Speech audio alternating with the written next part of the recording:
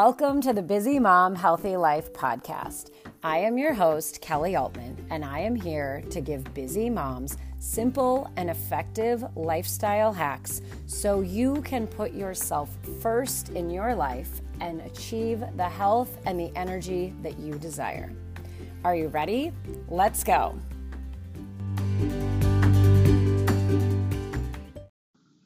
Hello, busy mamas. Welcome to episode number 31, all about distractions.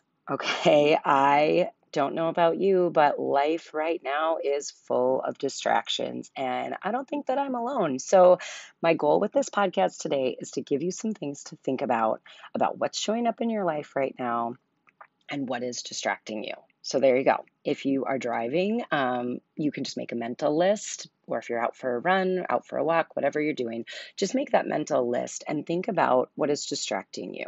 And I know you're probably saying, what is not distracting me? It is so hard for me to find time to carve out for myself right now, and I totally get it. So I do want to focus on what are all the distractions that are showing up in your life, because I know it could be the distraction of work, the distraction of the kids being home, constantly switching gears. It could be distractions about what's open today, what's closed today. Are things really going to happen? How do we make plans and commit to things when the world is ever changing very quickly? Maybe it's the election, maybe it's the weather. What are you getting distracted by in your thoughts?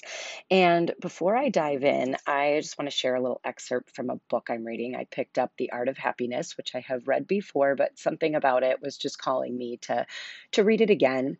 And it's all about conversations with the Dalai Lama and talking about how do we get to that state of happiness. And I thought it would be an interesting reread right now. And one of the quotes or paragraphs that really spoke to me, I was thinking about just how the Dalai Lama talks about, getting to that place of internal happiness and how to do it. And so it says, one first begins by identifying those factors which lead to happiness and those factors which lead to suffering. And then once you do that, you can gradually start eliminating the factors which lead to suffering and cultivating those which lead to happiness. And that is the way. And sure, that sounds very, very simple, but it's not easy at all, because there's always so many other things that really come up in that. However, I want you to think about, what are the things that you're telling yourself leads to that happiness? What are you missing? Is it that quiet time in the house with the kids at school? I think that as busy moms, we take on so much. We take on how our kids are feeling. We take on all of the things about the world around us, and all of those things can be distracting from our own happiness. And so I want you to even think about that. Where are all the things that you're taking on from other people that are getting you distracted from just focusing on you and focusing on what could make you feel better in these days? Because I really don't think that eliminating distractions right at this moment is the key. There might be some things that we can completely eliminate, but we have got to get so much better at just managing the distractions. And I think the first step in that, I know this has helped me immensely, is just first expecting them.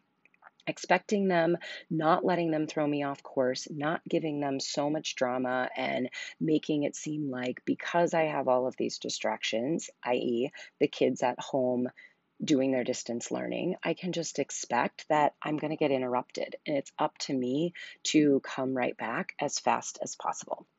So there's your question. Again, before I get into a couple other ways that we can manage that, is first, what's distracting you from living a happy life right now? What's distracting you from setting some goals, setting some commitments, being clear on how you want to show up in the day? What is distracting you? First, just name it, just identify it. Because I will tell you, if you had told me a year ago that I'd have 3 out of my 4 kids home with me, I would have thought you were crazy. And I would have thought there is absolutely no way I could do that. There's no way I could be able to take on more clients, that I'd be able to create no programs, that I'd be able to get anything done in my work if they were here because I would have just expected I'd be distracted all day and there'd be so much noise.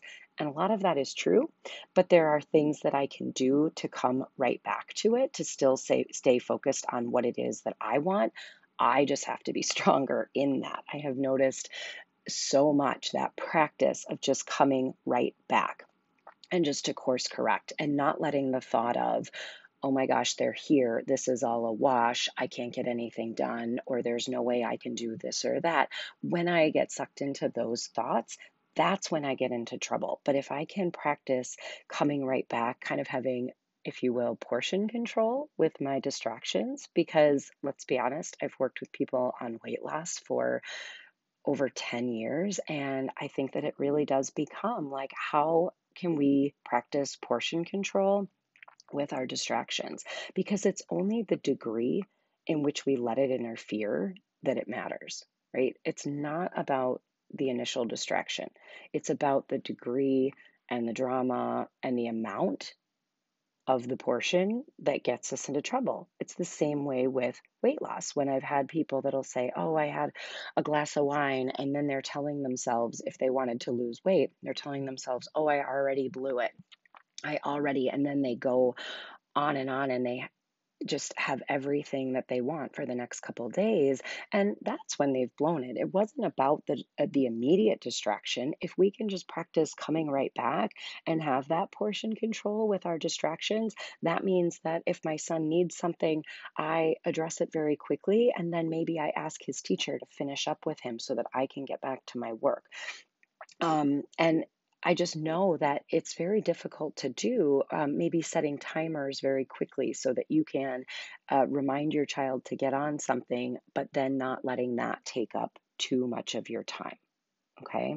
So there are things that we can control clearly, and there are things that we cannot, but trying to ask for, little bits of time, trying to come right back when you get distracted is so important. And so I want you to think about, where are you telling yourself, what are the things you're telling yourself that you can't possibly do or you can't possibly have right now because there are just too many things vying for your attention. And I think that when we get really into it, I did this with a client this week. We did sort of a time audit, and we realized that there were times that they could have gotten the information they needed. Like, let's say with the news, they could have gotten the information that they needed, but they didn't need to let that infiltrate their thoughts for the next hour or so. They didn't need to. That actually was giving them that quick hit of information, but then it was taking them down a rabbit hole to actually lead more to that suffering.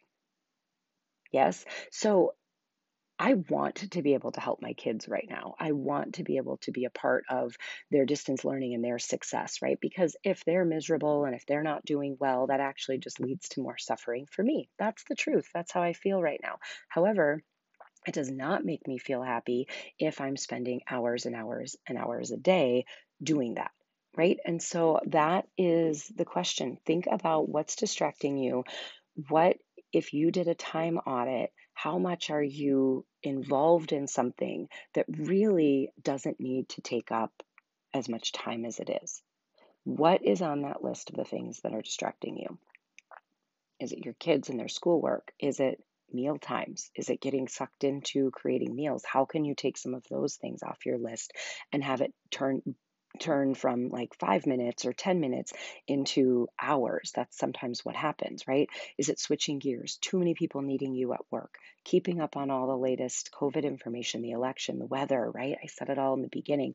The list could go on and on. So what areas do you truly spend too much time on?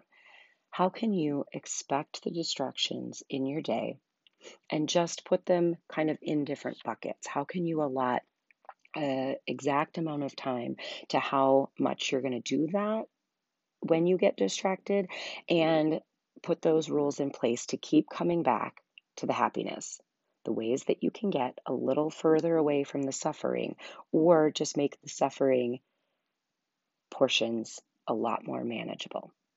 I really hope that this has helped you today. I know that just switching gears in my own mind about expecting these distractions, just saying, hey, they're going to come up. And when they do, it's up to me to just come right back to how I want to feel much quicker, right? This is a really great practice in us showing up and setting boundaries. All of this, setting boundaries to all of these things in our life.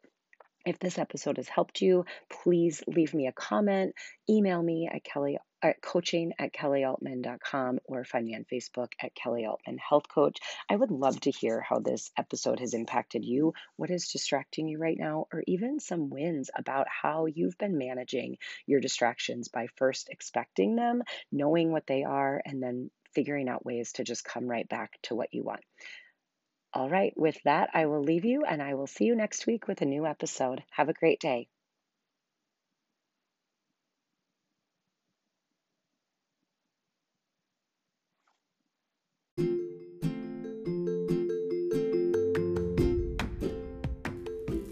Thanks for joining me today in the Busy Mom Healthy Life podcast. If you've enjoyed what you've heard, I would love for you to subscribe by clicking the button in iTunes so that you're notified each time that I record a new episode. And if this is your first time here, please leave me a 5-star review, letting me know that you love this podcast and letting me know your comments. Thanks so much, and I can't wait to be back with you soon.